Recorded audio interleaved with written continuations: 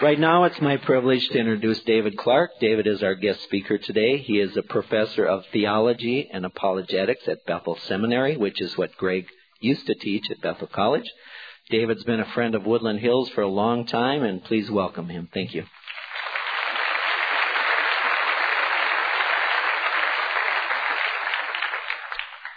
Well, it's good to be here this morning, and welcome to all of you, and thank you for wonderful worship this morning. I do have a family as well. Sandy is my wife, and we have two sons, Ryan and Tyler. And, of course, every summer we do take a family vacation. A couple of years ago, we went on a vacation out east to Ontario, where we have some relatives who have a cottage. Now, for some odd reason, in Minnesota we call this a cabin, and in Ontario they call it a cottage. I don't know why it's a cottage, but anyway, there it is. And we would travel in our minivan out to Ontario to visit our family. Now, we're sort of the typical soccer family because both our boys play soccer, and more recently they've picked up lacrosse. They run around hitting people with sticks. Go figure. I don't know. It's a game, you know. But anyway, soccer family, and Sandy is a soccer mom, and we've got the minivan. And this particular summer we had a kayak upside down on the roof. So we're headed off to Ontario. It's 1,000 miles, and so we drive through the night and trade off drivers and so forth, and it works out really well. Well, at about 5 o'clock in the morning, I'm driving along. It's my shift.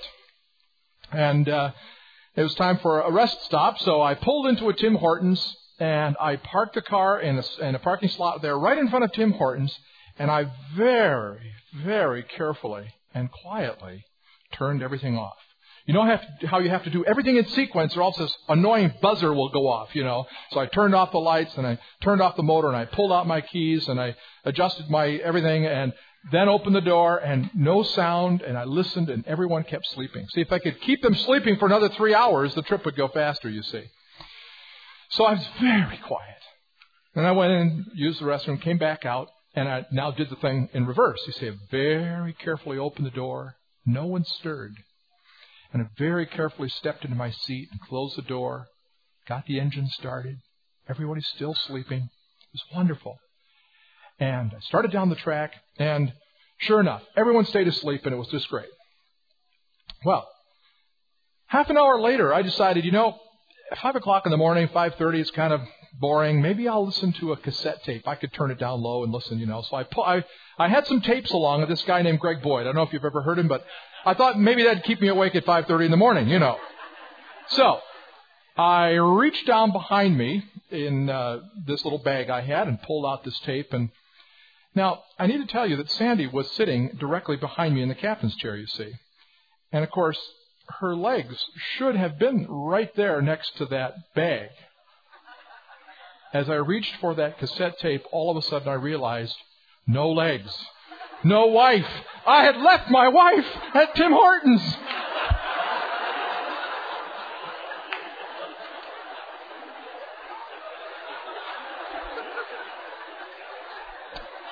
Now, I need to tell you that we have some friends, the Thompsons. They have 4 children. They have left these children multiple times at multiple sites all around the state of Minnesota. In fact, the DNR has put together a list of all the rest stops where the Thompsons have not left a child. And it's a very short list. And, of course, I had this great sense of contempt in my heart for these people. I'm thinking, well, they're my friends, but why in the world are you leaving your children scattered all over the place? I mean, come on, this is such a simple thing, All of a sudden I realized the Lord was knocking me down a peg, pride and humility. That's another sermon another day, but wow, did I get it between the eyes. So immediately I zipped off the freeway over the bridge, and I'm going back as fast as I possibly can. About 10 minutes back, all of a sudden, my older son, Tyler, stirs in the back. Dad? Yatai. Where's Mom? I left her back at the Tim Hortons. We're going back to get her. Oh, you are in trouble. But don't worry. We'll think of something. We'll work together. We'll come up with a plan. I know we can solve this problem, Dad. I'm with you all the way. Nope, I can't think of a thing. You're on your own. And with that, he promptly fell fast asleep. College students can do this.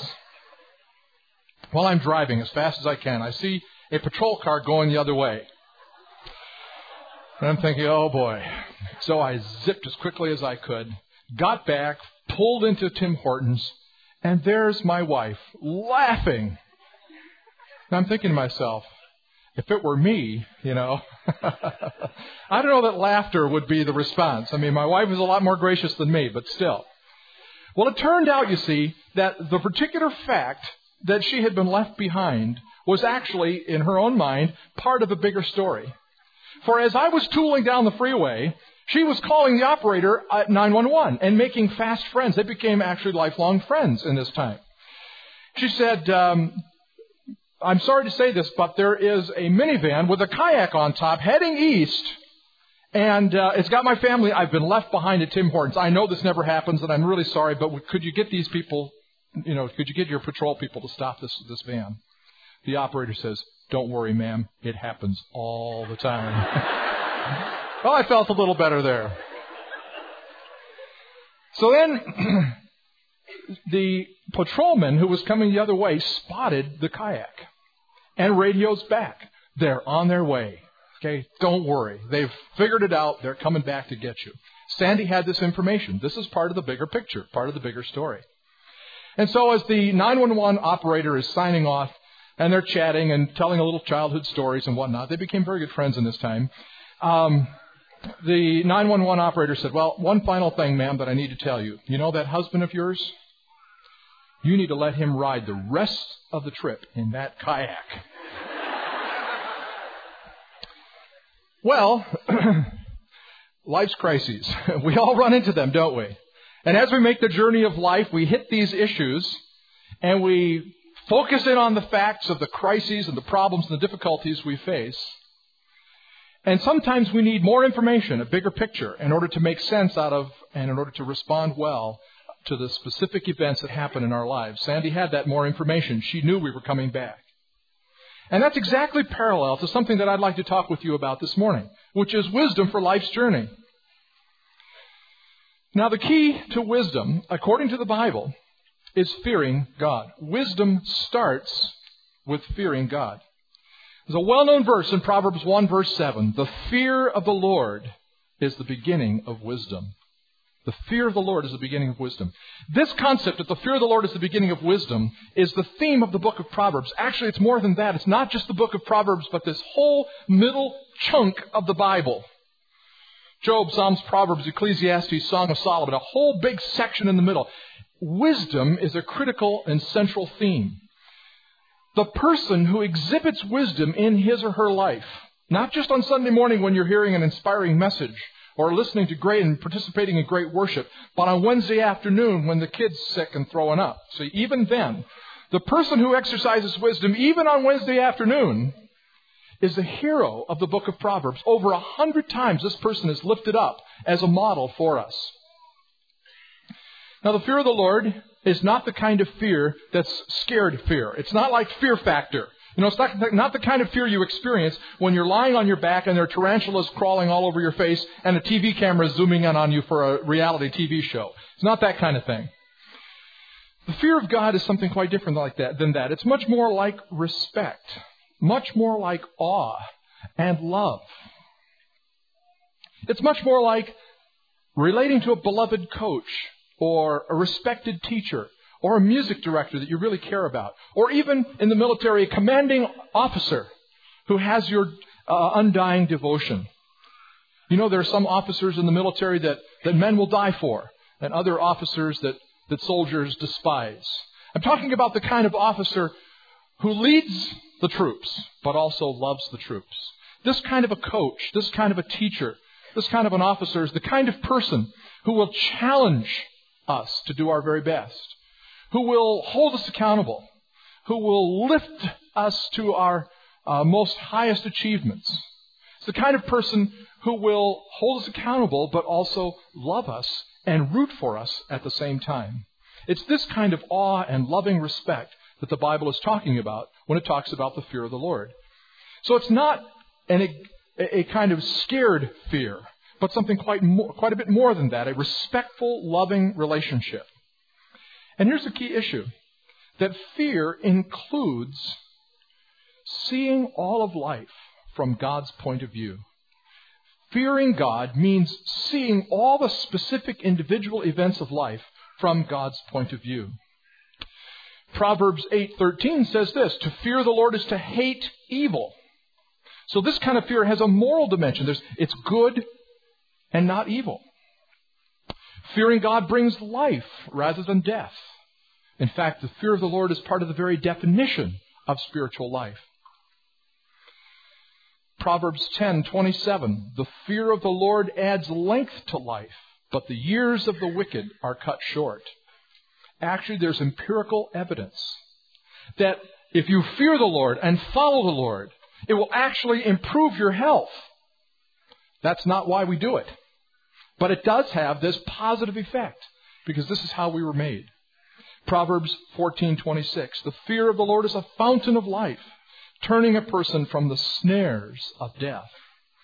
So the kind of fear we're talking about here is a complex thing that has to do with experiencing God's passionate care, taking God seriously and giving God His due, loving God with every fiber of energy in our bodies and beings, putting God in His proper place as the King of the universe, bringing every experience of life under God's watchful eye, sharing a delightful moment with God, and viewing all of life in the perspective of God's love, holiness, and joy.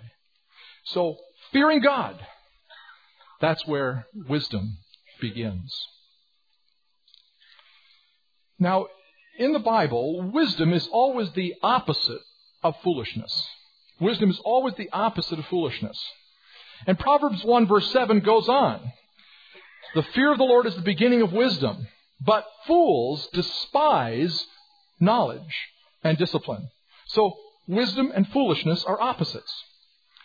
Foolishness is taking something of incredible value and giving it away for something that's virtually worthless. A fool is the one who acts on a short-term view rather than a long-term view. A one who acts with a narrow perspective rather than a broad perspective. Now we need to clarify one thing, because there are times in the Bible where we are encouraged to reject wisdom and to choose faith. What's that about? What does it mean when we are to not follow wisdom, but instead to follow the Lord?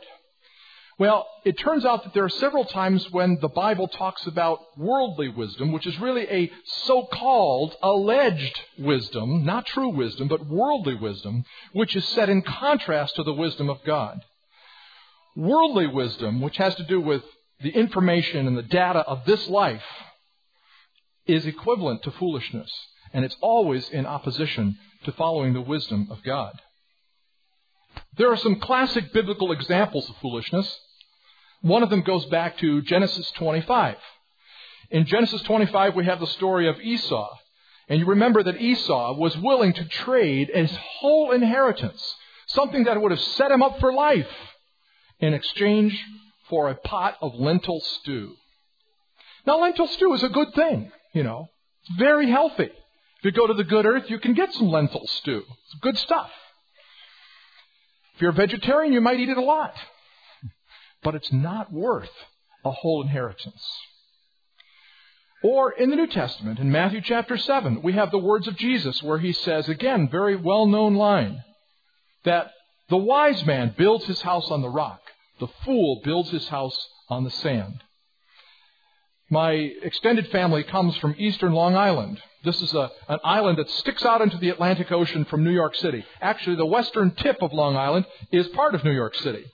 And my dad and his extended family grew up on the eastern end of Long Island. They lived quite near the ocean, and there were big sand dunes and a beach, and it's a wonderful place to be in the summer. And so people from New York City would come out and visit in the summer.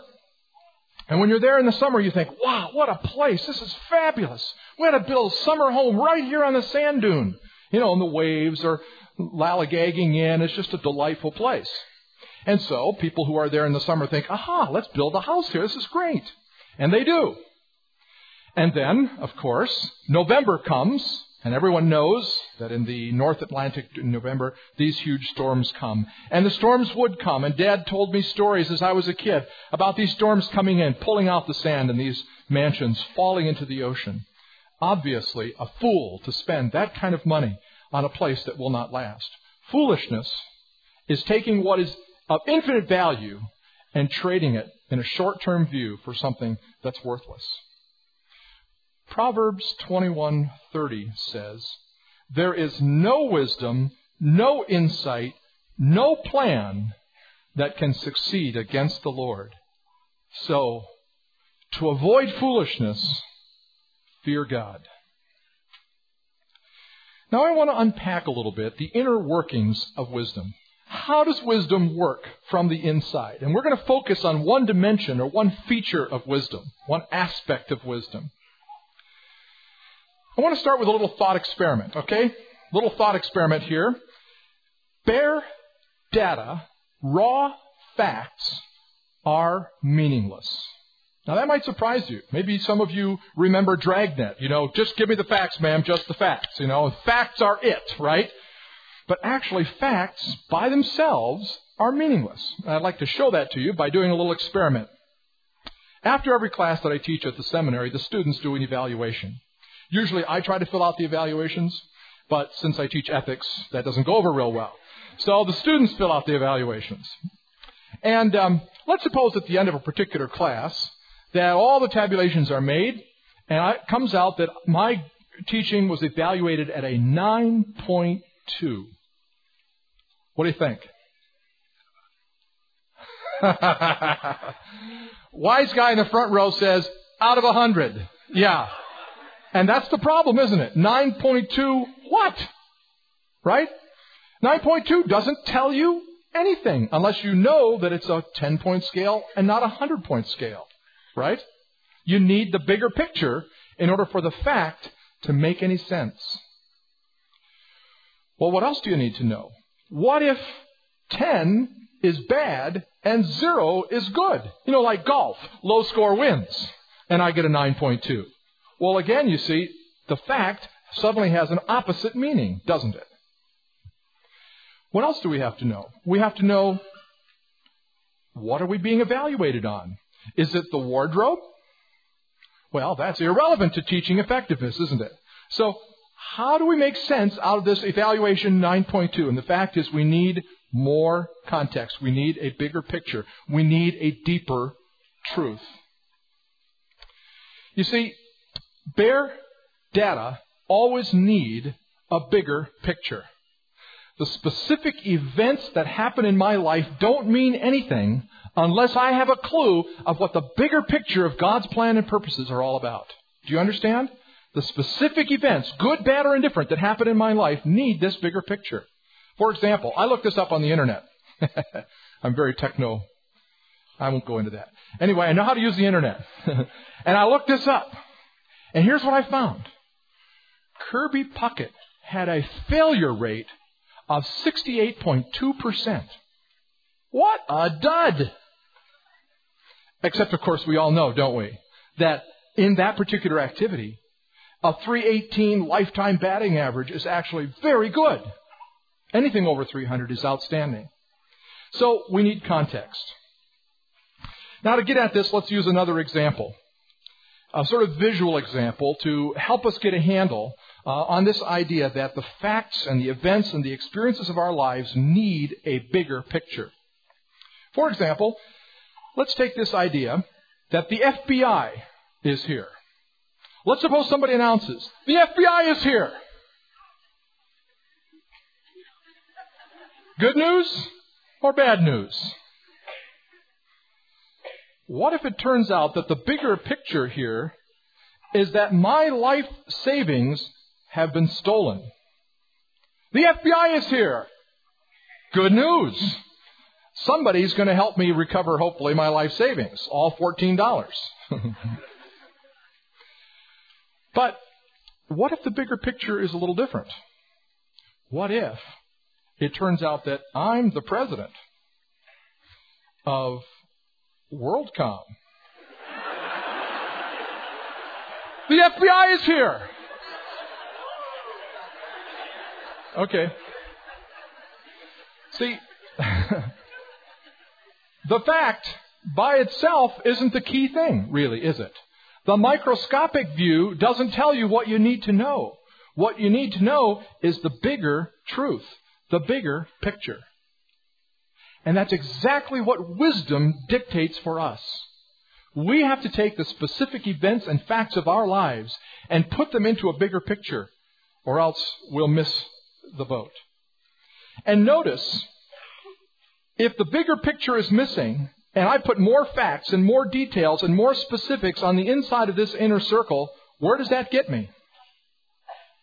You know, our society and our culture is great with details and information and data and computers and internet. And we've got more information. We're just choking in information. We're drinking from a fire hose with information. But information doesn't constitute wisdom unless you understand the bigger picture of what God is all about in our universe. So wisdom requires then putting the data of my life into the big picture of God's purposes. See, wisdom dictates that I take the specific events of my life and put them into the bigger story of God's plan. Let's take another example. Let's suppose the doctor says to me that I'm deathly sick. That's a fact. That's a specific. That's an event. That's something that's happened to me, let's say. All right? And let's say that I think the bigger story of life is no God. And let's suppose I'm thinking that the best thing I should do is to grab all the gusto I can as I go along in life. What does that do to this fact of my life? However, what if I haven't understood instead God's wisdom, and let's say I choose to believe the truth that God exists and that God has a plan and a purpose which He is working out as He interacts with us through history. What if that is the bigger reality, the bigger story, the bigger truth about the universe? Then the fact that I have an illness fits into something that is bigger, and I can trust in that. Several years ago, the son who wouldn't help me on my trip, I have forgiven him,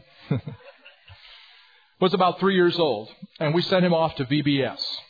Now, you know how it is when parents send their kids off to kindergarten or for VBS or whatever for the very first time. It's just, the parents are so excited.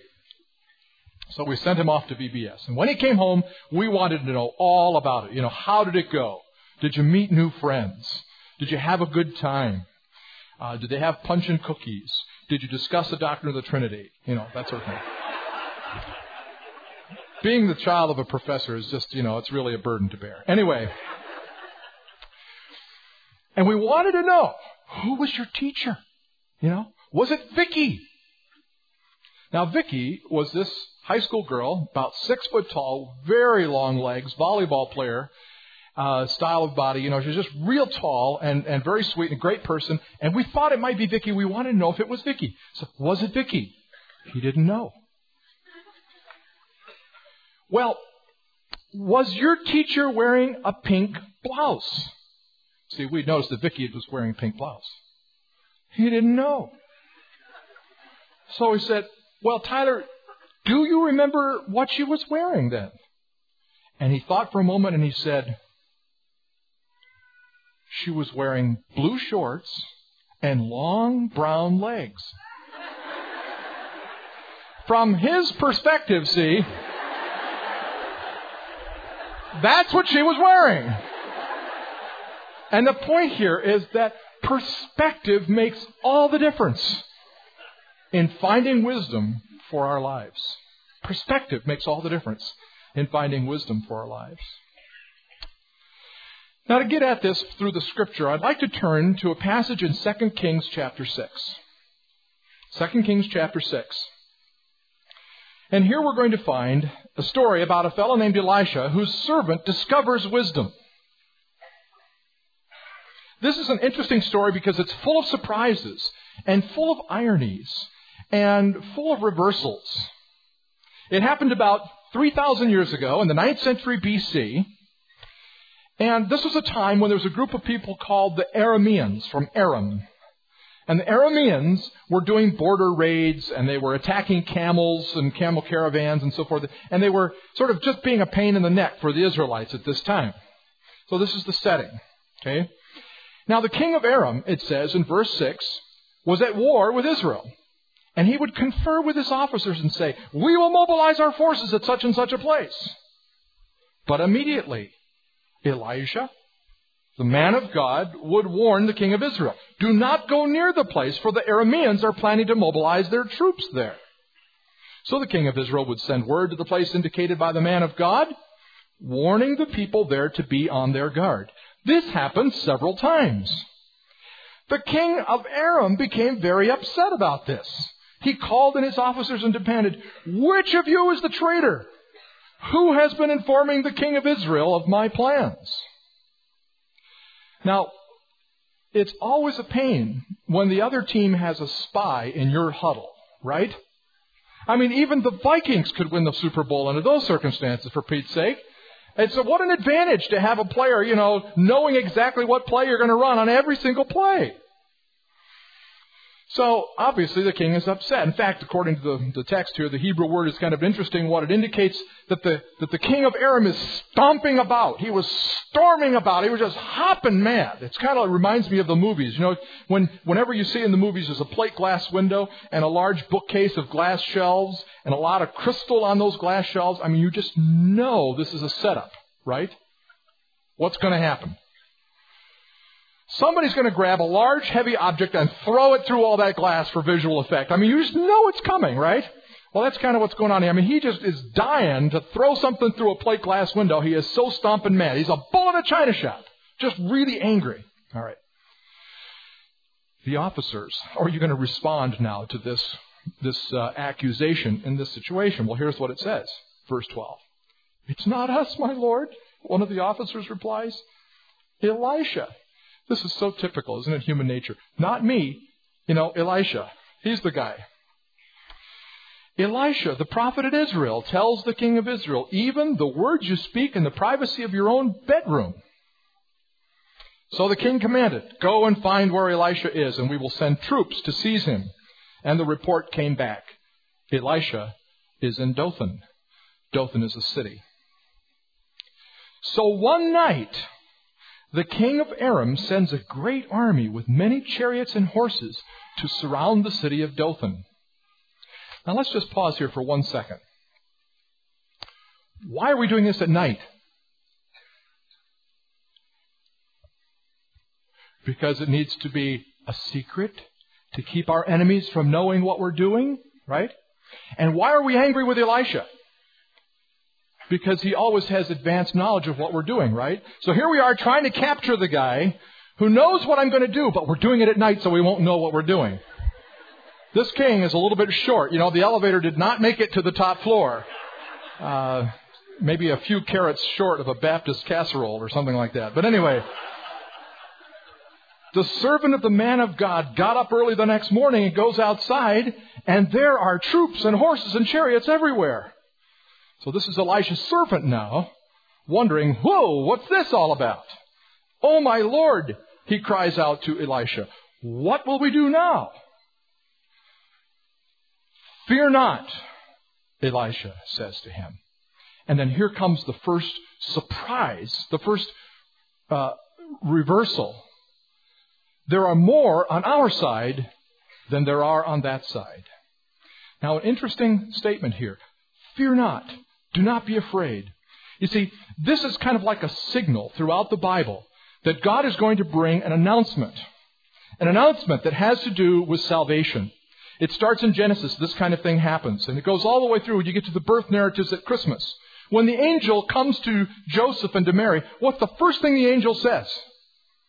Fear not. See, this is like an announcement is coming. Attention, Kmart shoppers. You see, something important is about to be said. Well, I guess that's not quite analogous, but in the Bible, fear not. There's an announcement of salvation.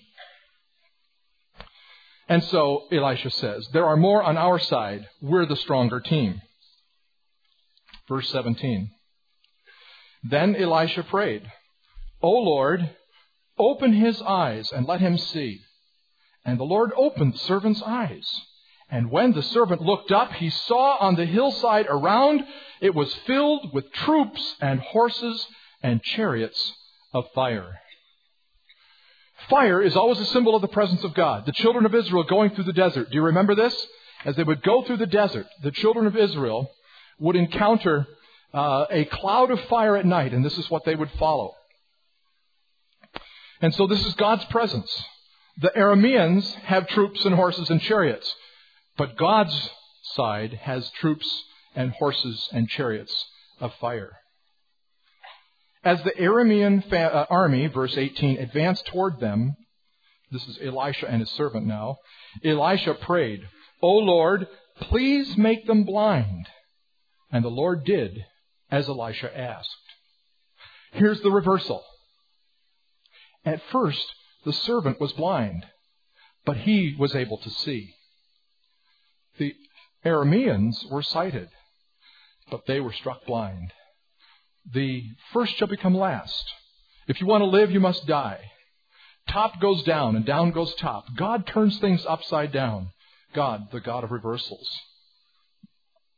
So then Elisha goes out and tells them, "You have found the wrong place. This isn't the right city. Follow me, and I will take you to the man that you're looking for." Can you see the humor and the irony in this story? And so he leads them to Samaria. Well, it turns out that Samaria is the king of Israel's capital city. In other words, he leads them directly into the jaws of their enemy. And again, they get to Samaria. Elisha prays, "O Lord, open their eyes and let them see." And when the Lord does, they discover they're in the middle of Samaria. Suddenly, a second reversal, a second irony. The Arameans have come to take Elisha captive. Through the power of the Lord, Elisha has taken the Arameans captive. Do you see? God takes the first and puts it last, and takes the last and puts it first. The God of reversals. When the king of Israel saw this, he shouted out to Elisha, "My father, shall I kill them?" Why, he couldn't believe it. His enemy had been delivered into his hand. "Of course not," Elisha told him. "Do we kill prisoners of war? Give them food and drink and send them home again to their master." So the king made a great feast for them, and they had a raucous party. And then he sent them home to their king. What a way to fight a battle. And after that, the Aramean raiders stayed away from the land of Israel. Great reversal. First shall be last. Last shall be first. Now, why is this story here? Well, part of the story, the purpose of the story, is for God's glory to be displayed. I mean, this obviously puts the praise of the mighty God on display for all people. Another part of the purpose of the story is to show why it is that Elisha is so well known in these parts. Because a couple chapters later, he goes to Damascus, the capital of Syria, and when he does so, they roll out the red carpet. You would too, if you knew what Elisha could do, right? In fact, before he even gets to the city, they send a delegation out with lots of presents. Maybe we can buy this guy off here. So it does help to explain why Elisha was so well known. But probably the most important part of this story is simply this. This story invites you and me to be the servant. This story invites us to experience what the servant experienced. You see, the servant's issue was his lack of eyesight, not a lack in the Lord's power. And that's key. It was a lack of his perception, not a lack in the Lord's presence or power. And when the servant's eyes were opened, he saw that there was a bigger story, a bigger truth that made all the difference regarding his own situation. You see, it's kind of like this. The servant experienced a fact. The fact is, we're surrounded. There's only two people on our team, and it's Elisha and me. And out there are all these troops and chariots and horses. And if his approach had been to trust in Israel's king, if that was his bigger story, then all was lost. But if it turns out that he is going to trust in the Lord, and that the bigger story, see, the center of the circle has stayed exactly the same, but the bigger story is that we trust the Lord, and we trust the chariots of fire, then that makes all the difference. And when the servant's eyes were opened, he saw the greater truth that made all the difference. Now the question is, where are we in our own lives going to find the kind of truth we're looking for? Where are we going to find the bigger story that we need to make sense of our lives? The data of our life today, the data of our society today, is not what it needs to be. It's not good. In fact, our society is screwed up. The facts of life in our society are not positive. For we have taller buildings, but shorter tempers. We have wider freeways, but narrower viewpoints. We spend more time, but we have less. We buy more, but we enjoy less. We have more convenience, but we seem to have less time. We have more degrees and less common sense. We have more knowledge and less judgment. We have experts, but more problems. We drink too much and laugh too little. We eat too much and read too little. We spend too recklessly and enjoy too little. We have conquered outer space, but we haven't conquered inner space. We've done larger things, but not necessarily better things. We've cleaned up the air, but we've polluted the soul. We've conquered the atom. We have yet to conquer racial prejudice.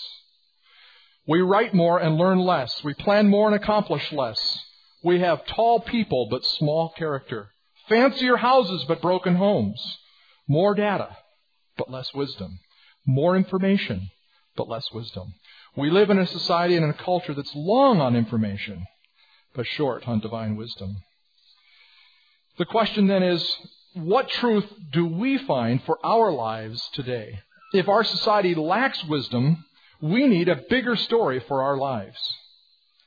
Now, all of us have data points. All of us have facts, experiences, crises in our lives that challenge us. We have challenges, we have concerns, we have fears, both corporately and individually. But there is good news, because there is a bigger story that goes around all those. God's horses and troops and chariots of fire are standing at the ready to resolve the issues that we face, the concerns and the fears. We must look to them. We must trust God to open our eyes to them so that He will be our shield and defender. And so we must be like the servant. We are invited to be like the servant, to open our eyes and to see the chariots of fire. Now, there's one more thing I want to say about this principle that we're talking about, and it is this. Does it bug you at all or worry you that you have a guest speaker this morning? Does it worry you that your shepherd's not here? Your leader has been attacked. What do you do with that? That's a fact. That's truth. That's real. It has happened. Now, human physicians have given a good report. We're good for that. We're glad for that. But more ultimately, what is the bigger picture and the bigger truth and the bigger wisdom that's going to surround the fact that our leader has been attacked? Wisdom dictates that we put that concern into the circle of the power of God's presence. It is true that forces of evil align themselves against God's church. That's truth. That is a fact. It is more deeply and profoundly and mysteriously true that God is at work in our world.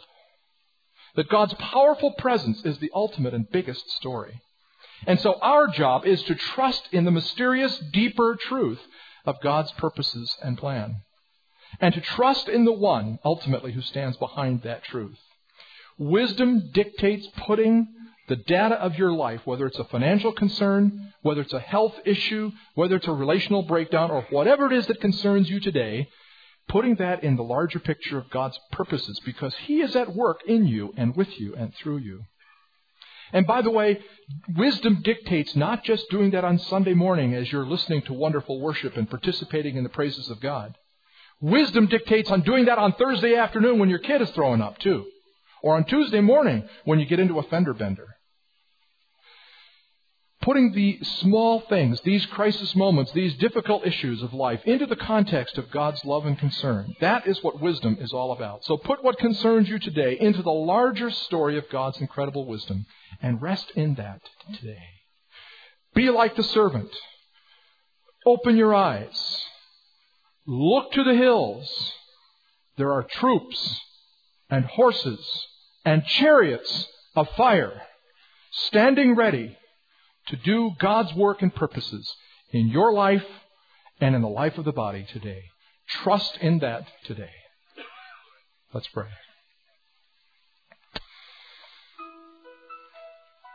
If there are those who have special needs and concerns, it is the custom of this church to have people available at the front for prayer, and I invite you forward after the service for that time of prayer with the prayer team. And now, Lord, we have heard from your word today about the servant whose eyes were opened. And although we often have open eyes on Sunday, I pray, Lord, for open eyes on Wednesday and open eyes on Thursday. May we see the horses and the troops and the chariots of fire that stand around ready to do battle. We pray for our shepherd. May you sustain him and heal him by your incredible strength. And for each person here, Lord, today, I ask that your wisdom will lead them to trust in you in a way that's incredible and powerful. And now go with us in the strong name of Jesus Christ, and by the power of the Holy Spirit we pray. Amen. Go, live in peace, live in wisdom. Amen.